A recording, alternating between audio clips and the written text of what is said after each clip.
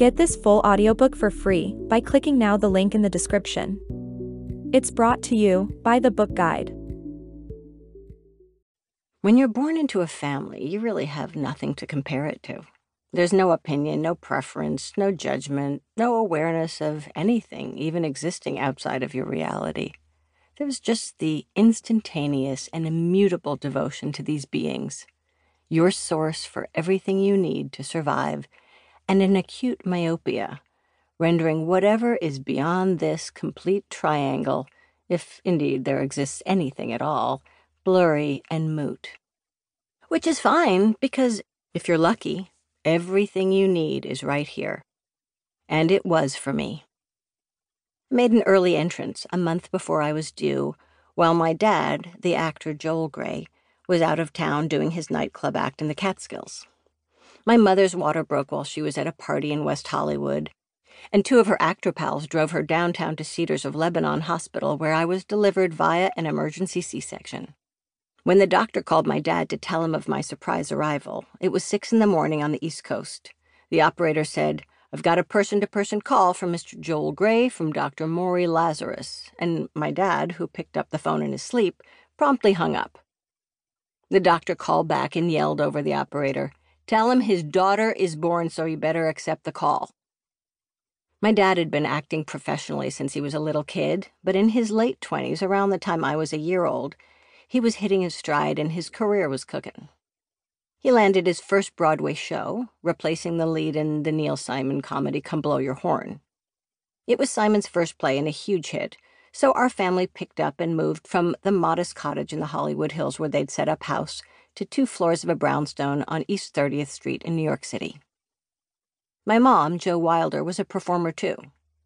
Every baby's their mother's biggest fan, and I was no different, but my mom actually looked like a movie star.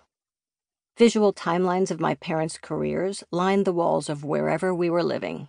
Framed black and white production stills of my mom as Peter Pan with a pixie cut, flying in midair in green tights, as Gypsy Rose Lee in Gypsy, a femme fatale mid-striptease, her spaghetti straps suggestively hanging off her bare shoulders, as Polly Peachum donning a man's bowler in Threepenny Opera.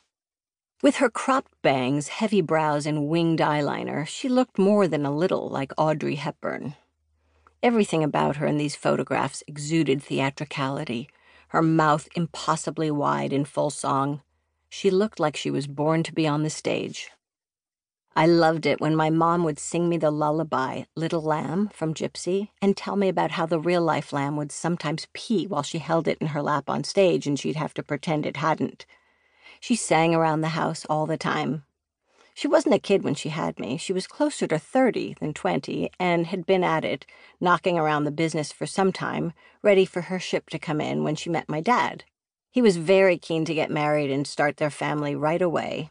She didn't know what the hurry was, but got swept up in his vision for them.